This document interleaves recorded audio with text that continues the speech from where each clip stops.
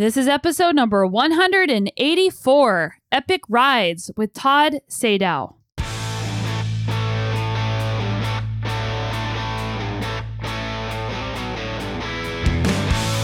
Welcome to the Sonia Looney Show. This is a podcast about how to live a high-performance life, spanning the categories of mindset, plant-based nutrition, and inspiring stories to help you be better every day. For us, the objective is to give mountain biking a place to go as a sport, to look to as a leader, and to provide beginner, pro, and amateur in between a definitive mountain bike experience. To say, yes, I've done an Epic Rides event or I've won an Epic Rides event. I think we celebrate the pros the way we do because we want to be that platform for them. I'm stoked you guys are here, and today we get to talk about one of my favorite topics, mountain biking and endurance mountain bike racing. I personally am getting pretty antsy to start racing my bike again. I'm someone that usually races 9 months out of the year. And instead, I've been spending 9 months pregnant. So I'm excited to have my first race back in May, and it's coming up soon. And I also am hoping to get out to some of the Epic Rides events this year as well. Speaking of Epic Rides, let's just jump right in. So Todd Sadow founded Epic Rides back in 1999 and produced the inaugural 24 Hours in the Old Pueblo with 176 participants in attendance. And that event just happened. Sadly, I wasn't there this year, but last year, Gordon Wadsworth and I won the duo category, and we also won the overall duo category. I've done that race several times on a 4 and 5 person team as well, and it's just a really great time there out in the desert. It's still one of the only long-standing 24-hour races left, and as a former 24-hour world champion, I'm super stoked that this event is still alive. And not only is it alive, it's just a party in the desert. It's awesome. Since then, 1999, Epic Rides has grown into one of the most successful mountain bike event promotion companies in North America, and they've done just such an amazing job, and I was so excited to sit down with Todd because I've known him forever. In fact, I think the Whiskey 50 was my first ever 50-mile race, and I don't remember what year off the top of my head, but I mentioned it in the show when I first went, and it was a really tiny event back then. And it's just been amazing to see how everything has grown for this amazing company and the impact that they're having on the sport. Epic Rides so far has 6 diverse venues in Arizona, Colorado, Nevada, and Arkansas that drive from a regional base with worldwide attendees to accent more than 8,500 participants and 60,000 general attendees annually. Those are some big races. And not only are they races, but they're a party atmosphere. So typically on Friday night, there is a pro fat tire crit. So it's great for spectators. Saturday is usually the 50-mile amateur, or some of the races are 40 miles, but 40 to 50-mile amateur event. And then Sunday is the pro race. And there's live music, there's a large expo area, and the entire community gets involved. Epic Rides has this down to a science and really an alchemy to creating these incredible events. Their priority is to just provide the racer or the rider or even the family members supporting with an experience above and beyond anything they have grown to expect from events in the industry. And their events aren't just a race, they're life-changing for a lot of people. Some things we discussed in the podcast is how Epic Rides evolves and add races, scaling a race production company in an environment where it seems like a lot of races are shutting down and these guys are actually growing and thriving, attracting newbies and deciding on what course difficulty level to include, choosing race locations and community, staying in the lane of mountain biking when there's all these new disciplines of cycling always popping up, equal payout, which they've been doing, and I think they were one of the first to do for men and women in the pro category, the value of a large prize purse and why pros are valuable to the sport. We talked a little bit about USA Cycling, UCI, Ironman, e-bikes, sponsorships, and we also got to your listener questions that you submitted as well. So lots of really interesting things in this episode. Whether you're a racer, a supporter, or even a race promoter, there is a lot here for you. I have all the Epic Rides events listed in the show notes. 24 Hours in the Old Pueblo, Whiskey Off-Road, Grand Junction Off-Road, Carson City Off-Road, Oz Trails Off-Road, and Tour of the White Mountains. So get yourself to one of those races. I think that you'll really be surprised if you've never been to an Epic Rides event, just how awesome they are. Don't forget to hit the subscribe button. That way you get notifications every week about the show, and you can do that on Spotify or Apple Podcasts. And big shout out and thank you to those of you who have been supporting my work financially on Patreon and on PayPal as well. PayPal is a new way to donate to the show, and it helps support my team, which is myself, my audio engineer Roma, and my assistant Tina, to make sure that this show sounds awesome and that we continue to get the show out on time, have amazing guests, and keep it growing. So thank you so much, you guys. Your support means more than you know. And if you want to do other things to support the show, you can take a few seconds and just leave a review on Apple Podcasts. We read those reviews every week, and they help other people find the show as well. I also wanted to let you guys know I've launched a new website, plantpoweredtribe.com. And a lot of you have purchased my Plant Powered Tribe digital cookbook that I published last year. And if you haven't gotten it, you can get it at both moxieandgrit.com and at plantpoweredtribe.com. But initially it was a Facebook group, and we still have our free Facebook group with thousands of members where people are just posting about healthy habits or healthy meals that they're integrating into their life. And again, you don't have to be plant-based to be a part of this community. It's just about adding in more healthy plant-based foods. And I also started an Instagram account, and from there, people have just wanted more and more detailed information. So I thought launching plantpoweredtribe.com would be a good place to start. And on there, you'll find lots of different resources. You'll just find more of a deep dive into plant-based nutrition for athletes. So if you want to get on there, go check it out. Okay, let's get into today's awesome episode with Todd Sadow of Epic Rides.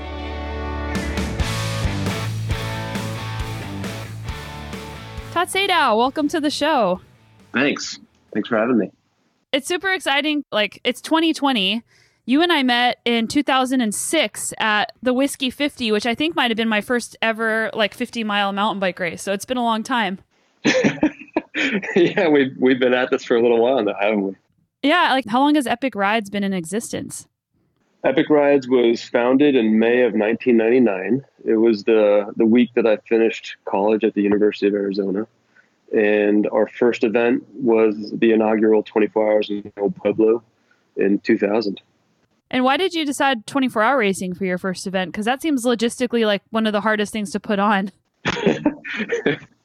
Yeah, it hasn't, it's definitely a different beast from all of our other events. The 24-hour race has a layer of complexity because it's staggered races over 24 hours. So there's just multiple starts and multiple finishes across a couple thousand people.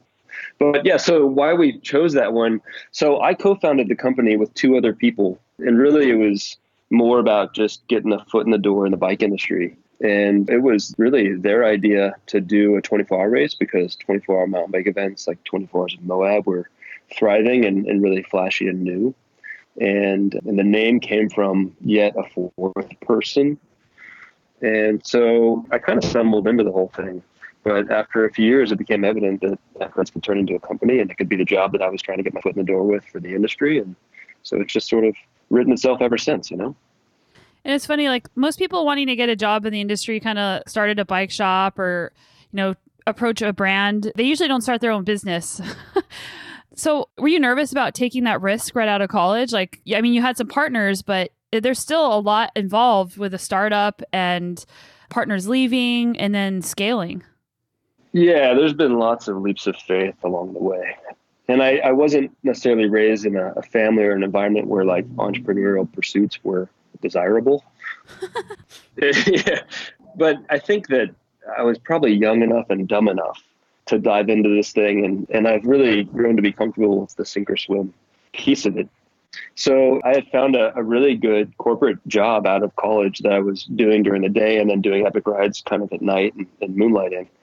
And then after the third year of the 24 Hours in El Pueblo, the event had really just blown up. It was up over 800 riders by the third year.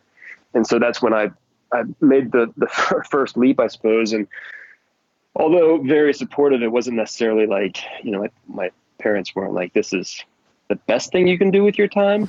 But I did have an open invitation to go back to the corporate gig if things didn't work out. So I had sort of created a little bit of a parachute. What was the corporate gig?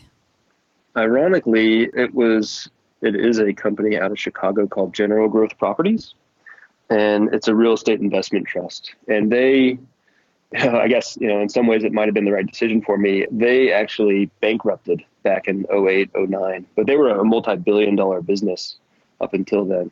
And then when the real estate bust happened, they got really caught square in the middle of it. They might have been like the biggest story of all of it for the failure side of it. And when did you decide to start adding in races? Because a lot of races or race promoters, they have one race that they do, and that takes up their entire year. And now it's been a long time, but you guys have scaled to many races. Was Tour of the White Mountains the next one, or was it the Whiskey 50 that came next? So actually, it was an event that doesn't exist anymore. When I moved back, so I was in San Jose, California for General Growth Properties, doing epic rides from afar. And when I moved back, by then one partner was gone, one was left, and we had agreed to go full steam with epic rides, and we were both quitting our jobs. And he quit his job, but then he started a different one, and he never really fully committed. So we ended up, he had much greener opportunities with his other opportunities. So he moved along. And after the fourth year of the company, it was just, me driving the ship at that point. And the plan was, when I moved back to do this, was to add some events and build a statewide event, mountain bike event company. And so we added an event called the Soul Ride Next, or I should say I had an event called the Soul Ride Next. And it was a 100-mile mountain bike event, which was sort of the next trend after 24-hour racing. And it was awesome. It was really hard. It had, I think, about 14,000 feet of climbing and 100 miles. Tinker Warish showed up the first or second year and knocked it out in just over 7 hours. I mean, it was phenomenal. And it was a great event, but we also learned a lot through it as far as what was reasonable and attainable, and, what would get more people to the start lines and allow for some beginners to sort of show up and feel welcomed and so forth. And so after the Soul Ride came the Whiskey Off-Road, and the Soul Ride ultimately went away. And when it went away after the 5th year, the Tour of the White Mountains was acquired. So that's the only event that we produced that we didn't necessarily found. And, so we ended up with 3 events. The goal was, it was sort of a 5-year plan when I moved back to do this. And we ended up achieving the lofty goals in the 5-year plan in about 3. And after a couple of years of working hard on the 3 events and thinking about what mountain biking may or may not need, that's when the Epic Ride Series concept was hatched. And we set out to build a model event around the Whiskey Off-Road in Prescott.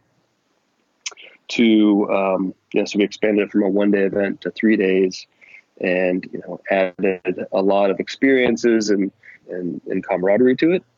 And that's, we set out to sort of prove that event experience could be, desirable for mountain biking in America. And that took about 5 years. So I think by now we're probably around 10 to 12 years old at that point. And then we figured, since we'd proven the model in Prescott, we would see if we could replicate it.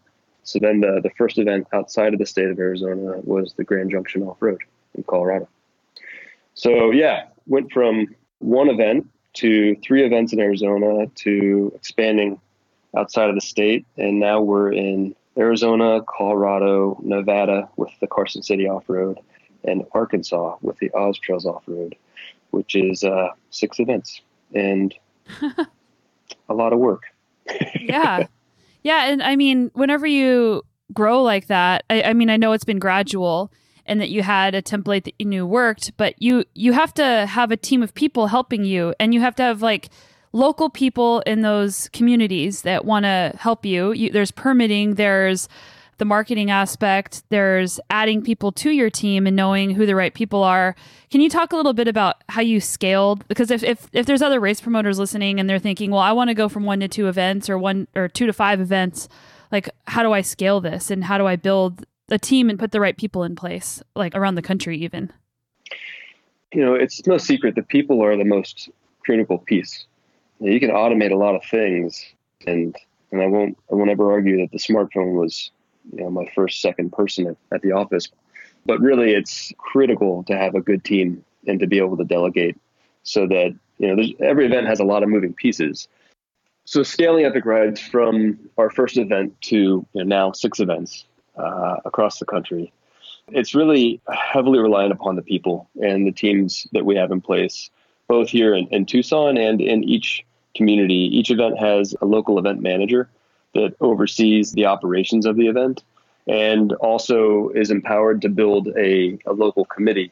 And that allows each event to have a very sort of hyper local feel for the mountain biker in that region. And really, we feel like the key to our success is that every event be a local experience. So, we want all of our participants to know where the local coffee shop is that's preferred by mountain bikers and the local watering holes and also not just the course trails, but all the great trails in the community so that when they come in on event weekend, they get to have a really 360 cultural sort of mountain bike cultural experience for that community.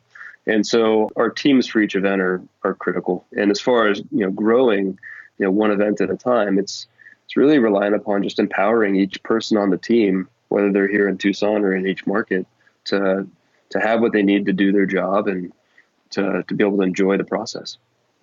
Yeah, and I've been learning this as I've been trying to grow all of my projects, and just like the amount of trust you have to have as you delegate, like, because you're giving away control, and in some cases the consequences can be quite dire if the person you're delegating to makes a mistake. So how did you let go? It's funny. People ask me that, and I think that one is most importantly is you let go because the person that you've empowered to do it, you trust can do it. And if they give you a reason to think otherwise, then of course you need to take a closer look.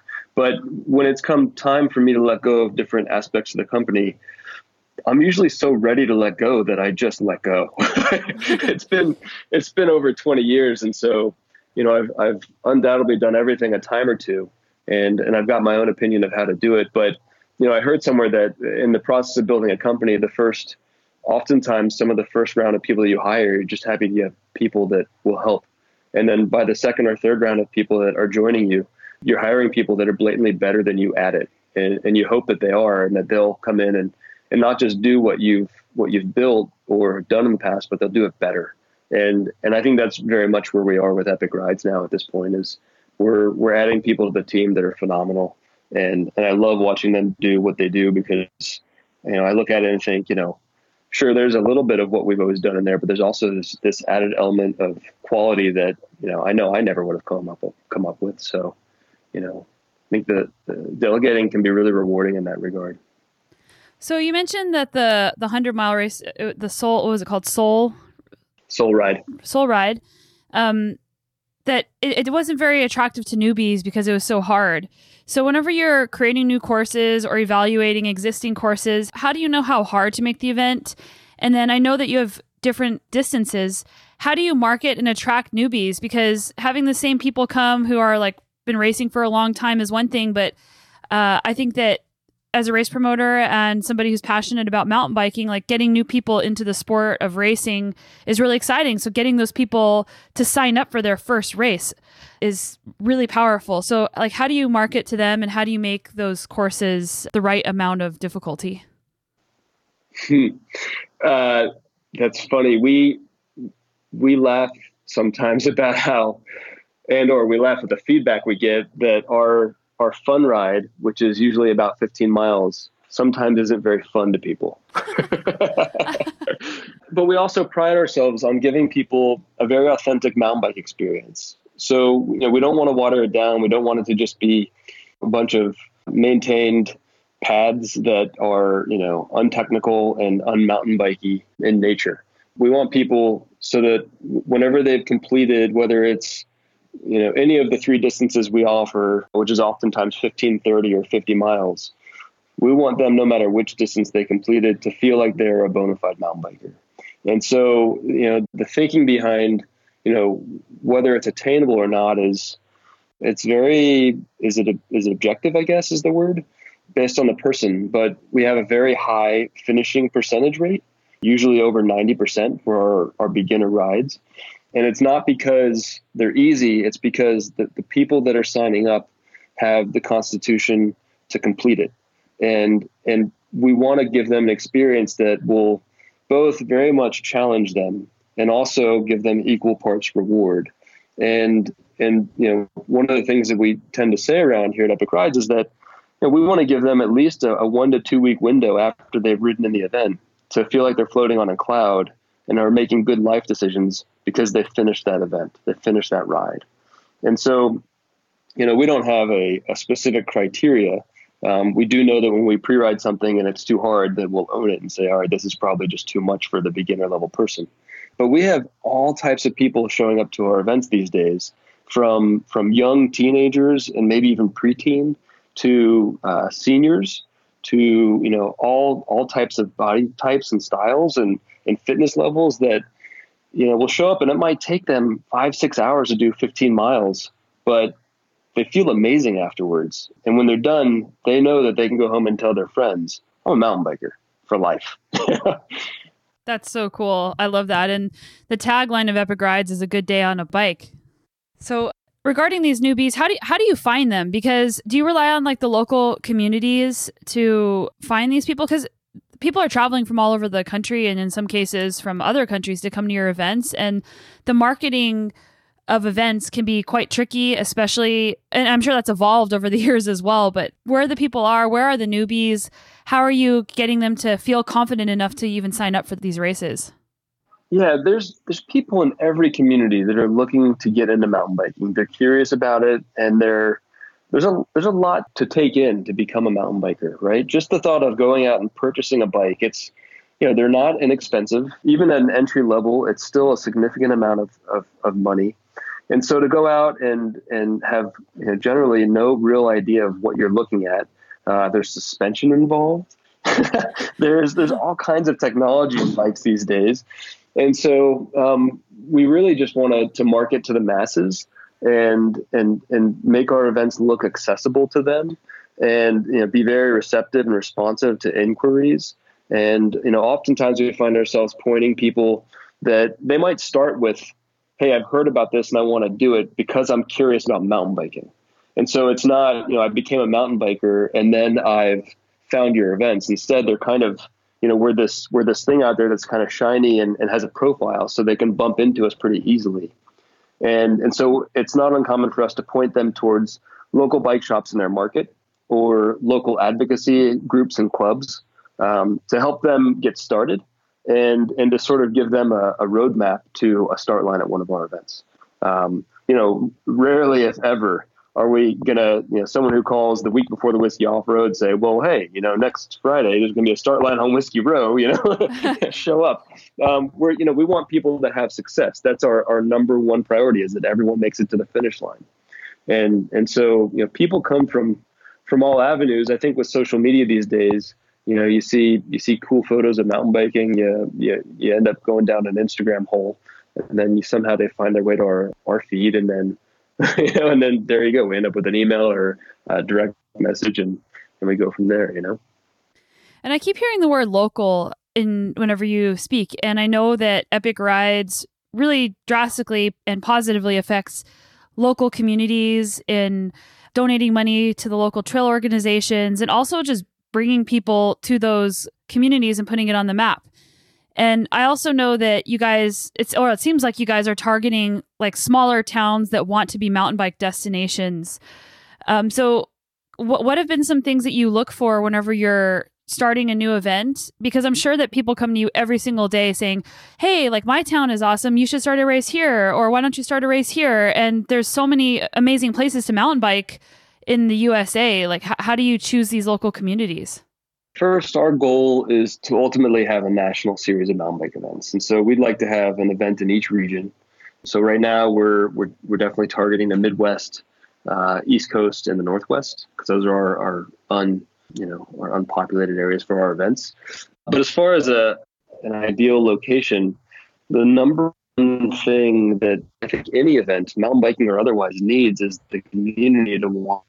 So, we learned that if a community is not leaning into the event and the experience, then it makes it really hard to have success. And success, like you just mentioned, should result in the community having financial gains. I mean, just to be point blank, these things, have to make money for the local community. And if they do, then everyone should be really happy. And, part of that proving the model for us back in the day with the Whiskey Off-Road, the Whiskey Off-Road was not a mountain bike, or Prescott was not a mountain bike community at all.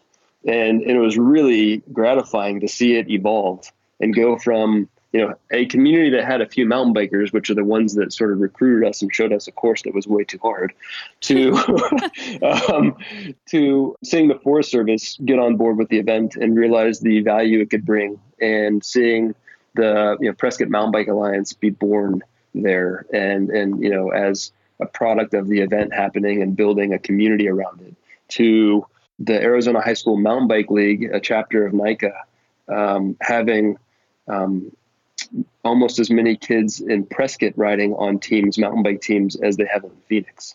So there's a lot that should come from it for each community, but if they don't want those things, if they don't value those things, then that's the first criteria that's not satisfying. It would be a very destructive, very challenging environment to be in.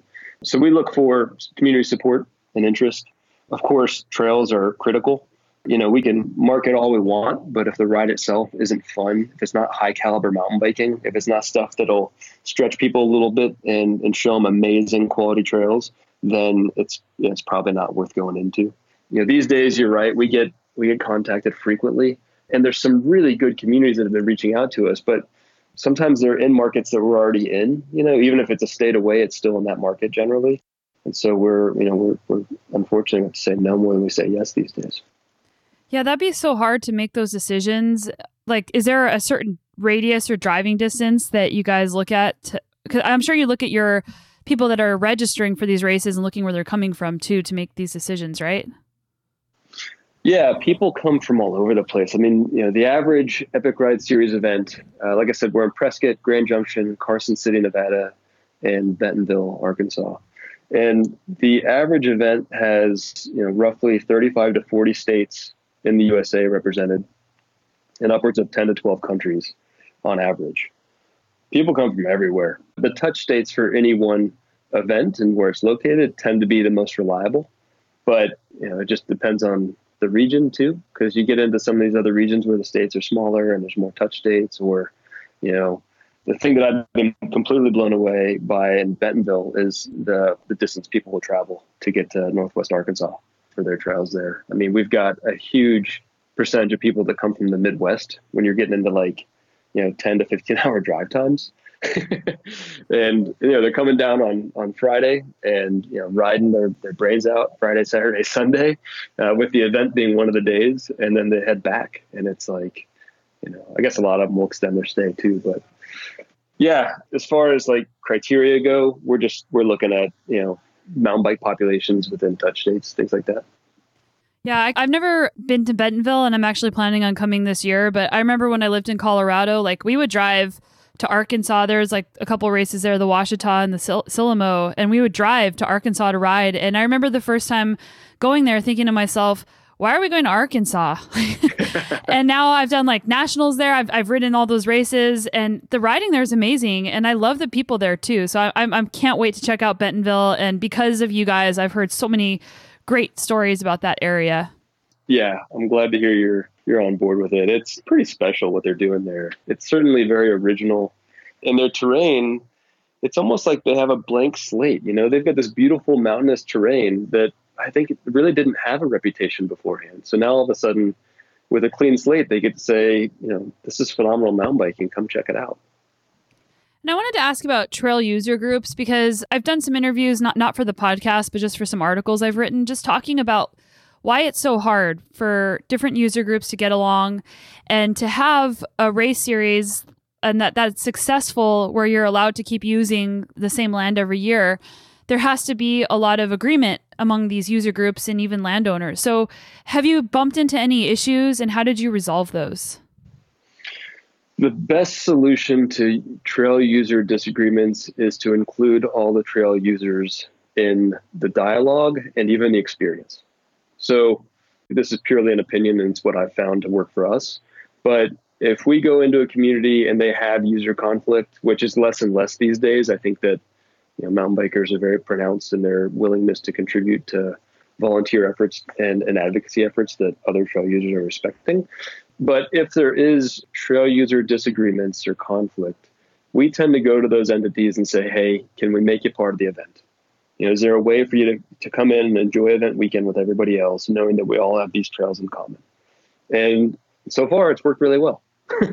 I think people get afraid of the unknown, right? And so if they don't understand mountain biking because they're a hiker or an equestrian or otherwise, then that it's easy to stay bothered by it and let that fuel their fire. But the moment that everyone becomes familiar with each other and they realize that we're all passionate about the same thing, access and quality trails and maintaining the trails, then it tends to diffuse most of the concerns. Okay, that makes a lot of sense. And also, how do you stay focused on your bread and butter? Like, you guys have carved out this niche of having an amazing, successful race series and festival atmosphere, which we'll talk about that in a little bit, with these distances. But enduro popped up, several years ago and took off. And now, like, gravel is huge and everybody's talking about it. So have you thought about branching out into enduro or gravel? And it's highly romanticized, and I've never done a gravel race, and I want to check one out just for the community aspect to see it. But like, how do you decide to stay focused? Is it hard? No. Those are all awesome, but like enduro is really cool, and where it's taken mountain biking is very interesting and certainly pushed the technology boundaries. And I think it's been a big factor for the sport over the last decade. And gravel, like you said, is just blowing up. It's amazing. But we're mountain bikers at Epic Rides. We're backcountry mountain bikers. And from the outset of this whole initiative to produce a national series that the whole industry can get behind, and to do that by creating entry for the beginner and for, giving the seasoned amateur, which, there's a lot of people like me out there that just want to go out and ride and be challenged and have fun. And to give the pro a platform to feel like a pro, be rewarded like a pro with big cash purses. And like you said, to throw a big old party that mountain bikers, which are pretty social animals, tend to enjoy after their ride or before and after. That was all based on just being authentic. And I think a big part of that is that we stick to our core values. And as these other things pop up, there's other people out there that represent the authenticity of enduro or gravel. And they should be the ones that are producing those events and leading that tribe or that portion of our tribe. And for us, we just want to make sure that mountain biking has an honest place to go and be represented. Or I should say backcountry mountain biking. So it's easy to get caught up chasing these other things that'll pop up. And we certainly could, but that's just not where our core values are. The vast majority of people that throw a leg over a top tube of a mountain bike are looking for a backcountry mountain bike ride, whether it's 5 miles on their local trails or 50 or 100 miles. And so that's who we're aiming for. I think that something you just said is really helpful for people just in general who are trying to make decisions, because we are so incredibly lucky with where we live and the amount of opportunity that we have, that we can pretty much do anything that we want. And it's easy to get excited and swept away by 1,000 ideas. I want to try everything. And you said that you make these decisions based on your core values as a company and as a human. And this is something I've heard repeatedly on the podcast about people who have been doing really rad things, is that they make decisions based on those core values. So it requires the clarity to know what that is, because it can be really hard sometimes whenever you see a financial opportunity or you're just excited about something and you just can get swept away by that. So I think that's awesome that you guys are looking at your core values and saying, this is who we are, and you know who you are. Thanks. Yeah, it's an important one to keep in perspective. It lets us stay focused and enjoy being gravel participants, right? We don't ride in our own events, so then we get to go to someone else's and enjoy theirs too. So I want to talk about the pros at your events, because I think this is something that is really unique that you've done really well. First of all, you guys offer equal payout. And has it always been that way, or was there something that changed your mind about that, or maybe industry support that you got? Yeah, so from the first time we ever had a pro category, we paid out equally. And we did it because it just felt like the right thing to do. One of the impetuses for our whole pro category to exist, and that point I made a moment ago about giving the pros a real platform to be a pro mountain biker and to treat them as such, that's maybe an ideology that was folded into that intention, was to build that environment and to treat everyone equally. Years ago, I had gotten wind that a good friend of mine that was one of America's fastest female mountain bikers had done really well at one of America's biggest mountain bike events, and she got a watch and like a $20 watch and a check for about $80. Yeah. And I thought, you've dedicated your life to this sport. You're a very intelligent person. You could have easily left college and gotten a more traditional career that would pay you way more than that. And so I thought, man, this is an opportunity for mountain biking to pay equally and to show that there's no real reason to have gender biases in this environment. And the next question is, I don't know if it's going to be a hard or an easy question to answer, but the way that a lot of things have gone in the industry, there's like pros, and then there's like social media influencers, and then there's also like at races, some races seem to really value pros and pro rider participation or racing, and some races seem to not really care if there's a pro field or not, and they don't really do anything to try to have more pros at their race. So it seems like they don't see value in having a strong pro field. So for you, why do you think pros are valuable, and why do you have the big show for the pros? Well, for us, the objective is to give mountain biking a place to go as a sport, to look to as a leader, and to provide beginner, pro, and amateur in between a definitive mountain bike experience. To say, yes, I've done an Epic Rides event, or I've won an Epic Rides event. I think that we celebrate the pros the way we do because we want to be that platform for them. They weren't getting it elsewhere, and so we set out to introduce and provide that opportunity for the pro mountain biker in America, and in time, hopefully globally, right? The pros, I think, should be celebrated. They are fully committed to this sport, whereas a lot of amateurs are weekend warriors, and it's their blow-off valve for a busy week and a busy life. And so the pro gives all of us as amateurs a chance to aspire, to appreciate what fully committed human can do with a mountain bike. And they also push the boundaries of all of our parts and accessories, so that we know when we go out to the local bike shop and buy something that we're getting quality products. And so, I think there's a lot that they contribute to this industry, and for that reason, they deserve to be celebrated. Yeah, thank you for that too, by the way. Yeah, gladly. I wanted to ask about this. So pros and amateurs, if they're doing the 40 or the 50, depending on which race it is, they're doing the same course. So the amateurs get to do the same course as the pros. What made you guys decide on that? And what do you think the value is in them doing the same course? Well, I think it maybe to revisit that last answer, right? There is nothing more humbling than going out and pushing your boundaries on Saturday and the 30 or 50 mile or 30 or 40 mile if you're in Grand Junction distance, being completely tapped out, like a shell of a human at the finish line, completely satiated and gratified, floating on a little bit of a cloud, and then wake up the next day and to see a pro go out and knock 2 hours off your time. Even between like the pro men and the pro women, it's like, oh my gosh, that guy was an hour faster than me. Oh, yeah. Well, no, pro men and pro women, the leaders tend to be about 20 to 30 minutes apart, which isn't much. It's phenomenal. I think, again, it's a very humbling thing. And as part of our event experiences go, the 15s will also ride a lot of the same trails. So with apps like, say, Strava out there, you can Strava your ride and then look at how everyone's performance shakes out over the weekend. And it's just humbling. It's cool to see what someone else can do on the same trail as you in the same segment or for the full loop.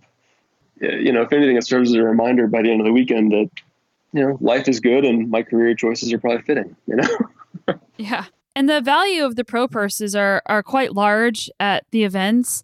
How do you decide how much that should be? And I mean, you guys, the organization could choose to pocket half that money or 80% of that money. So how do you decide to set that pro purse out there? Yeah, there are no strings to that money. We could do whatever we want with it. It is purely a decision by Epic Rides that we want to provide this experience and this service to the industry, and therefore this is how we're going to spend these dollars. Each purse at the Whiskey Off-Road, the Grand Junction Off-Road, and the Carson City Off-Road is $30,000. And again, it's split equally, so $15,000 to the men, $15,000 to the women. We paid 12 deep, with first place taking home $5,000. And then at the Oz Trails Off-Road in Bentonville, it's $60,000. So it's a double purse. It's the championship event. There's also a points component to the series for the pros. So they accumulate points for the overall, toward the overall, which is another $10,000 purse for the overall. And in Bentonville at $60,000, we pay 20 deep. So the first place person, male and female, each get $10,000. We've identified that, our budget allows for $30,000 at the qualifying events. It allows for $60,000 at Oz Trails Off-Road. The goal, the long term, as we are finding greater success and growth with the company, we'd very much like to ramp our $30,000 per event up to 50, and we'd like to see the Oz Trails Off-Road go from 60 to 100. So, there's still plenty out there for us to do and to achieve in order to get to those numbers. But that's the big picture vision, I suppose. There was a day, back in the early 2000s, the early 2000s, I guess, if you look at a lot of the successful pro road cyclists came from mountain biking. And if you look at, say, triathlon as well, there was this migration away from mountain biking. The biggest and best example would be Cadel Evans, right? He was a world champion at like 18 years old on mountain biking, ultimately went over to the Tour de France and won there, right? And had a very successful road career. So we need to be compelling from a discipline standpoint to retain mountain bikers and the talent in this side so that we're seeing the highest quality racing at our events. And at $50,000 per qualifier event and $100,000 for the championship, that should result in world-class talent at each finish line. And that's pretty exciting to see and to think about. Yeah, and something that I think is interesting and cool about the 50-mile distance is that someone who's traditionally a World Cup cross-country racer can still come and do really, really well. And likewise, like someone who's more of a 100-mile specialist can still come and have a chance at that distance. It's kind of like a middle ground. Yeah, exactly. There was, back when Sonia, when you came to your first whiskey off-road, there was a pretty big splinter across the sport, or splinters through the sport, in that there was, a lot of people doing fast switch, Norba style racing.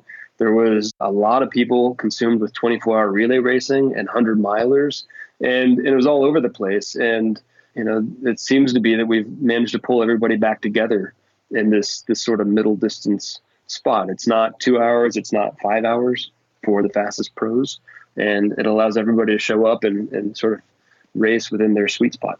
Yeah, that's so cool. So as your event has grown and, you have these pros coming from all over the place, a lot of pros go to races because they're trying to get UCI points or, they're trying to go to USA Cycling races for whatever their reasons are. Have you had pressure from USA Cycling or the UCI to get sanctioned, or even pressure from the industry? Because some races, especially abroad that I've done, they think that it's not a real race unless it's a UCI race. And even I've heard this from brands with their sponsorships is you're not a real pro unless you're a UCI pro rider, which really ticks me off. So like how have you dealt with that pressure? Well, I can only point to one instance where there was any element of pressure.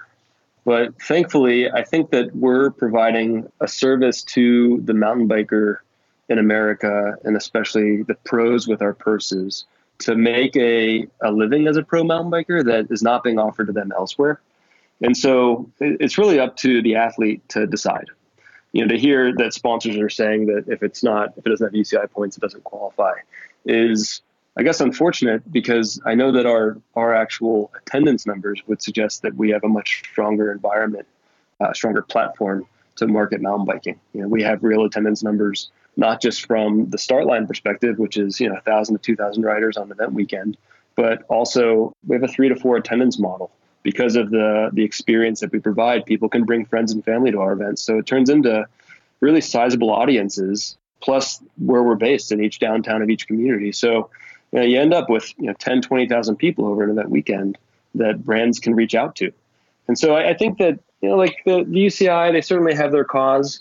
The fact that they do service the Olympics needs is important. And if that's the ultimate goal for the athlete, then they should absolutely go chase UCI points and enjoy that pursuit. But, whether they want to come to our events also, which they're welcome to, or, if they find that they might be able to make a better living by just pursuing our start lines and finish lines, then of course, we appreciate that perspective.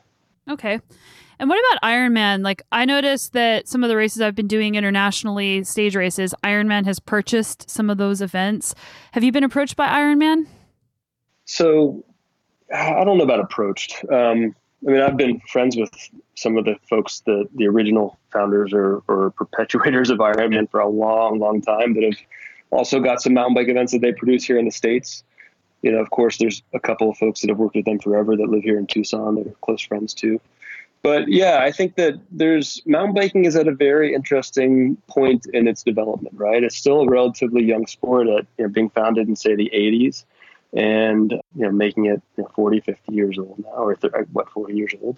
And there's a lot of opportunity for it. So if someone, say, like mountain biking or Ironman wants to come into mountain biking, then I think, obviously it depends on how it unfolds. And I'd be curious to hear your thoughts on the events that you've been participating in and they've acquired and how those have evolved. But the more attention that can be pushed onto mountain biking to a bigger audience to grow the participation in the sport, I think the better. I don't know if you got wind, but Spartan Race just purchased La Ruta down in Costa Rica. Oh, I didn't know that. No. Yeah. So, is that the original stage race? Maybe? I don't know. I think it might be. Yeah. Yeah. Roman, the guy that produces it's a fantastic guy. We've only ever talked on the phone a few times, but he's just really charismatic. And I think he's got an exceptionally challenging event down there. And yeah, but to see other big companies like that they know events, right? Spartan produces a phenomenal event experience, whether it's mountain biking or not. Ironman produces a phenomenal event experience.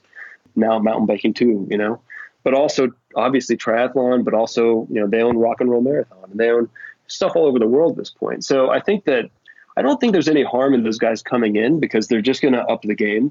It's just a matter of, I guess what's your experience been with which events that you used to do or have done that they own now? It's actually been really good. Some people think it's a negative thing, and I haven't had any negative experiences. I had a really interesting conversation on an airplane once. I randomly was sitting next to the CEO of Ironman on a plane.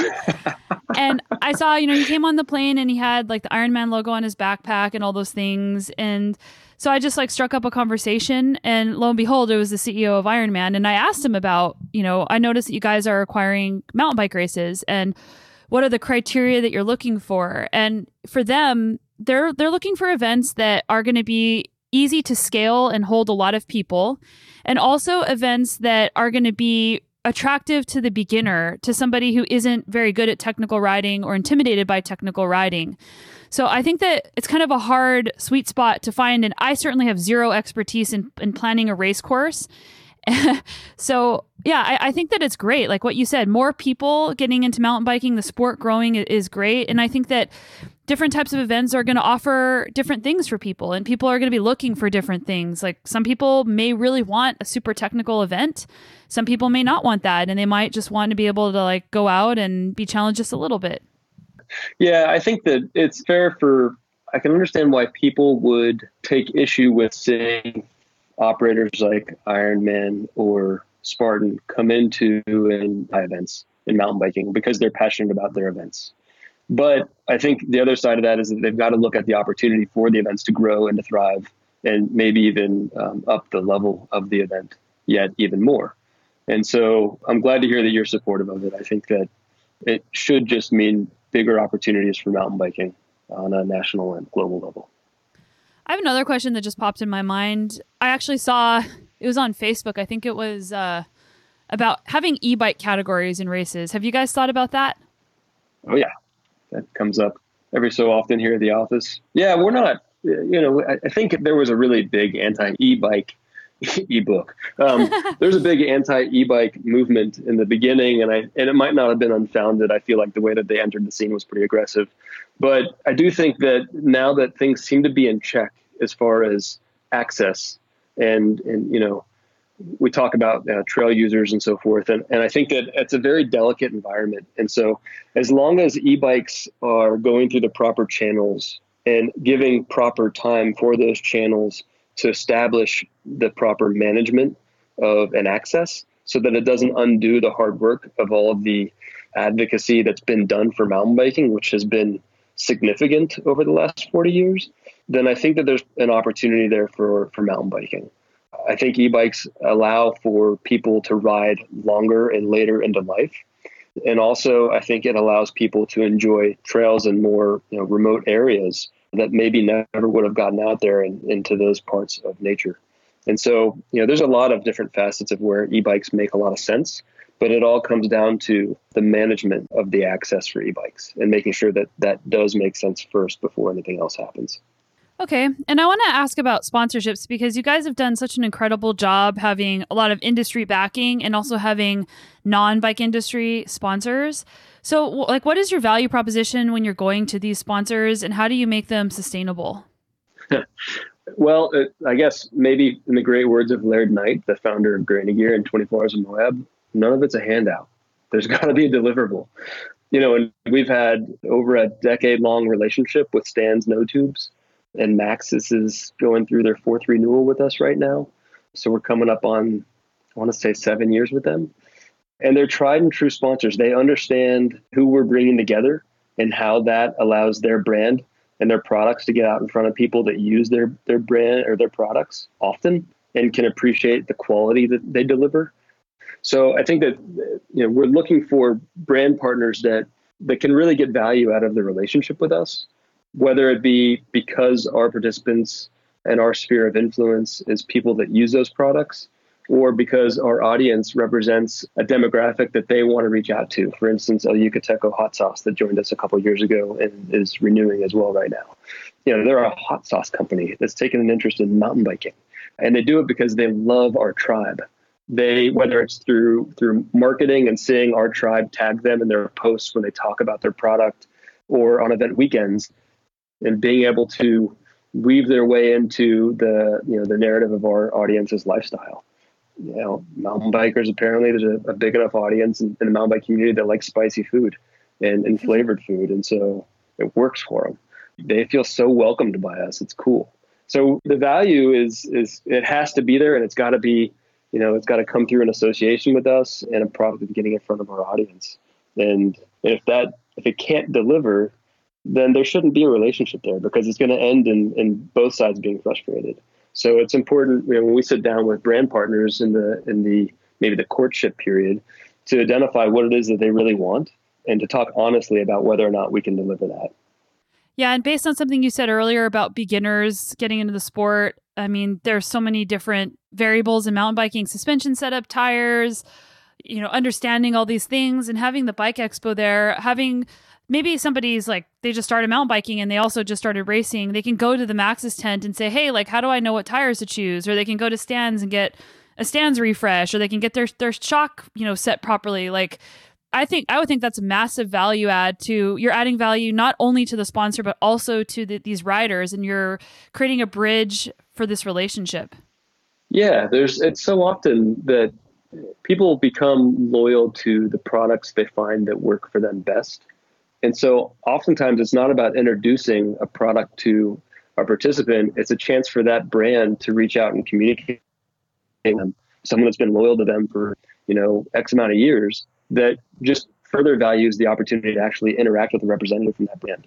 That goes so far. And like you said, the Stan's refresher is the ultimate win. And it's so cool. People show up on event weekend and, say, oh, I ran out of time last week. I was busy with work and family and everything else. And I didn't get to put in to freshen up my stands. And it's been 6 months. And they drop by the booth and, they hook them up real quick, and then they have a great weekend. They don't have any flats, and it's perfect, and that's a level of loyalty that you don't get that everywhere in life, so it's kind of fun when you do. Why do you think some races have trouble making money? I've noticed in BC in the last 2 or 3 years, the majority of the races are gone. And I think that part of it is because they're not making any money every year. They're going in the hole. So why you guys seem to have it figured out. So why do you think it's so hard? I don't know. I've heard of an event or two in BC that's gone away, and I've heard that there's been, and of the couple I know about, they were awesome events. So I don't know what the story was behind them. I thought one of them was a promoter that had just decided to hang it up, that was tired. The other one, I'm not sure what the details were, but the climate's constantly changing. And that's another part of that criteria of operating in a community where everyone wants to lean into it. So, it's really easy for permitting hurdles to prevent or prohibit, either prevent an event from happening or to prohibit it from being able to make money. And, regardless of what anybody thinks about events, it's just another business and it has to make money. So if it can't sustain itself and it can't keep happening. So I think that these events they're not high volume games. Like these events don't just pour millions of dollars into a bank account and everybody just laughs and walks away at the end of the weekend and says that was phenomenal, like Scrooge McDuck or something.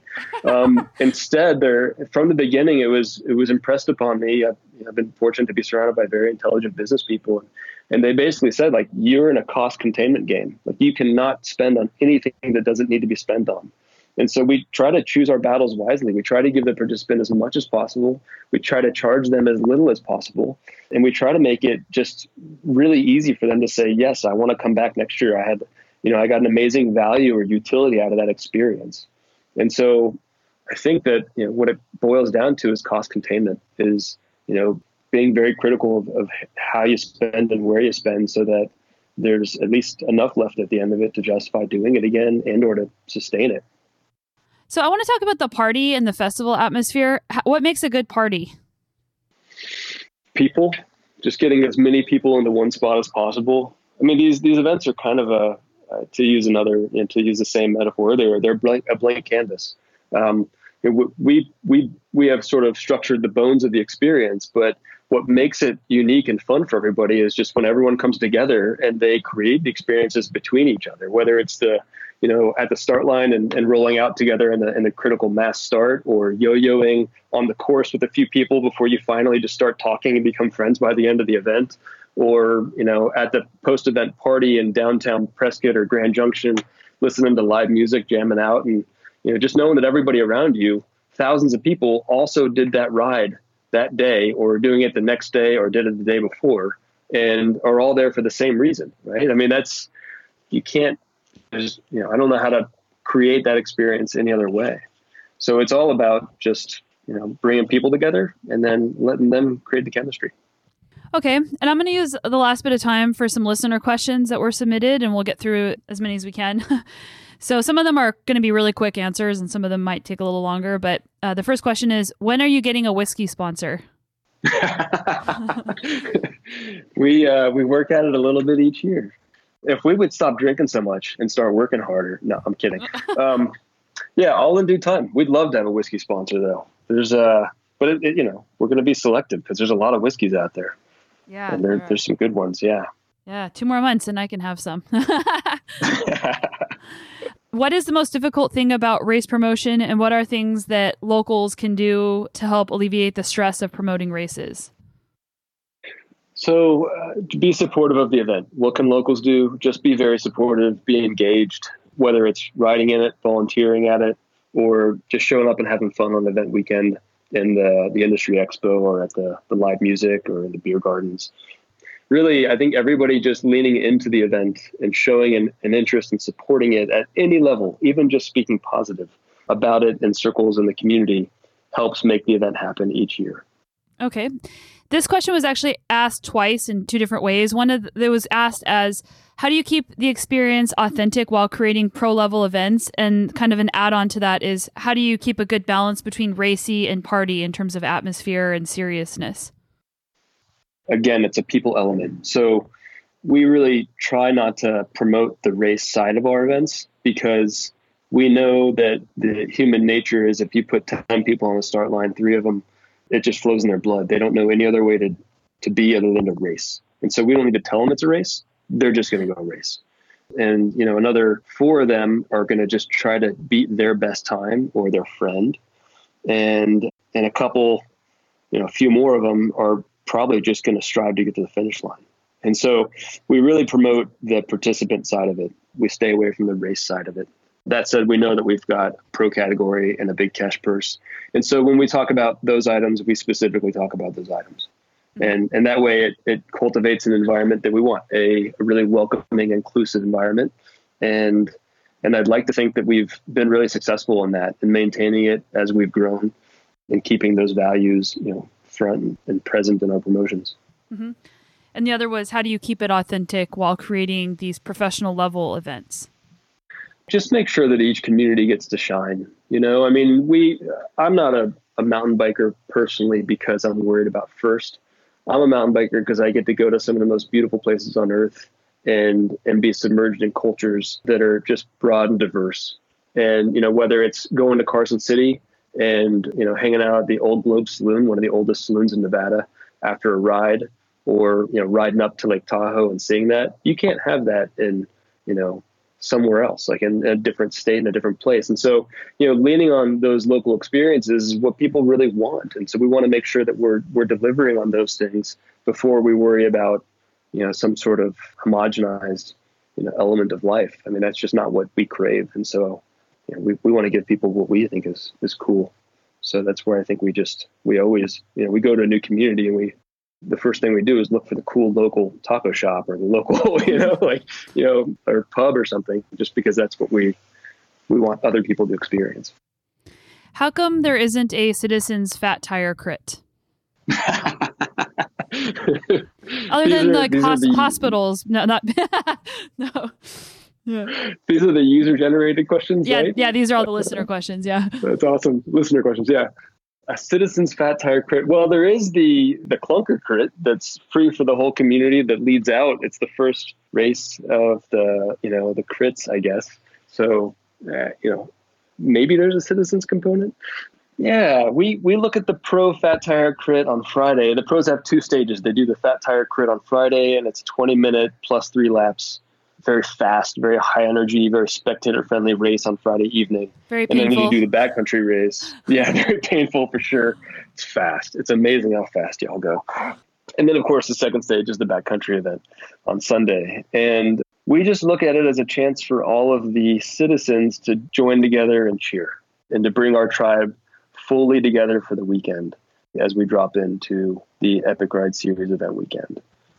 So we've just really never considered doing a Citizens Crit, but sounds like maybe we should think about it. Yeah, someone definitely wanted that. I have 3 more. How do you keep riders safe from spectators in those crits? Self-preservation. We lean really heavily on self-preservation, that particular gene that every human is born with, more or less of, depending on who they are. No, we have ped railing, and we have, of course, marshals and police officers and streets departments from each community represented that are all helping with the safety of the event, and also just each other. Oftentimes there's a crosswalk, and people that are cheering at that crosswalk, even though there's maybe a course ambassador or a streets department person on the other side of it, there's usually people all around that are kind of keeping tabs on each other, saying, hey, they're going to come through. Wait a minute, then you can go. What do you miss most about the early years of your races? I would say I'm a little bit of a hesitant leader. I love the nuts and bolts of these events. Like I was just talking to someone here in the office the other day, and they said they were kind of, I guess they said they were impressed by being 21 years in and how passionate I still seem to be about it. And I don't really know any other way. Like, I love mountain biking and I love to watch other people experience it and have success with it. I just know what it's done for me. And so I think that growing the company, sometimes I miss getting to do different bits and pieces of it, because I just have enjoyed how those bits and pieces of the company interact with people and to see them have success and so forth from those, whether it's just customer service emails, right? And talking through somebody what the experience might look like so that they can go, yeah, I think I want to do this. And then talking to them after the event and then going, I'm so glad I did it. Like, that's the coolest, that's the most rewarding thing ever, to have that interaction with someone, right? Yeah, it's like the purpose and the reason why you started in the first place. Yeah, exactly. Okay, here's the last one, and it might be a hard question, but it's a quick answer. What is the best team name you've seen from 24-hour racing? Oh, God. Where do I start? Weapons of Mass Destruction? That team's been back probably for over a decade now. Well, heck, you should know Dave Millian. He's ridden in every single 24 hours in the Old Club. Yeah. He's the only one. Who, what else? 4 hot dogs and an onion ring. It's kind of funny. It gets pretty, there's a lot. And we publish them every year. So maybe the best thing I can do is just point everybody to the 24 Hours in the Old Pueblo Facebook page and tell them to tune in over the next few weeks, and they'll see a bunch of funny team names. Cool. Thank you so much for coming on the show. I know that anyone could get value from this. A race promoter, a new cyclist, an experienced racer. Like, there's a lot that we covered, and thanks so much for sharing everything. Do you want to point out that there are different event pages for all the different events so people can go check those out? Because we are so early in 2020. Sure. Yeah. So first, Sonia, thank you so much for inviting me to be on. This has been fun. We don't get to talk a lot these days, so this has just been all the better that we get to catch up a little bit in the process. So let's see, our next event is just a month away, the 24 Hours in the Old Pueblo, presented by Tucson Medical Center. It's on President's Weekend each year. Registration opens October 1st and fills up within about an hour, so you have to anticipate it. The next event in our portfolio for 2020 is the Whiskey Off-Road. It's the last weekend of April each year in Prescott, Arizona. And then following the Whiskey Off-Road is the Grand Junction Off-Road in Grand Junction, Colorado. It's the last weekend of May this year, followed by the Carson City Off-Road in Carson City, Nevada, the capital city of Nevada. And that event is the last weekend of June. And then we take a little bit of a break and then go to Northwest Arkansas, to Bentonville and Bella Vista, Arkansas for the Oz Trails Off-Road on Columbus Day weekend, which is the second weekend in October. It's important, I should point out, that the Whiskey Off-Road is already almost 70% full, and Grand Junction is already half full. Carson City is approaching half full, and Bentonville is we haven't warmed that one up yet. So, but it's registration is open for all of them at this point. Awesome. Thank you so much. And people can go to the Epic Rides website as well if they want to find all that, everything about all the events there too. Yeah, epicrides.com, or just search us out on social media at Epic Rides. Cool. Thanks, Todd. Likewise. Thanks. After listening to that episode, don't you guys just want to sign up for some Epic Rides events? I am definitely going to be at the Bentonville Off-Road in October. I'm hoping to be at the Carson City one in June, but I don't know how that's going to work with breastfeeding and the race taking more than 4 hours. That's something that I'm trying to think about and plan for, but it's only a short-term logistical challenge. But definitely go to some of the Epic Rides events. Check out their Instagram and their Facebook. These guys are awesome, and they're doing really great things for the mountain bike community. I hope you guys have a great week, and wishing you all the best success in your training adventures, and we'll see you right back here in just a few days.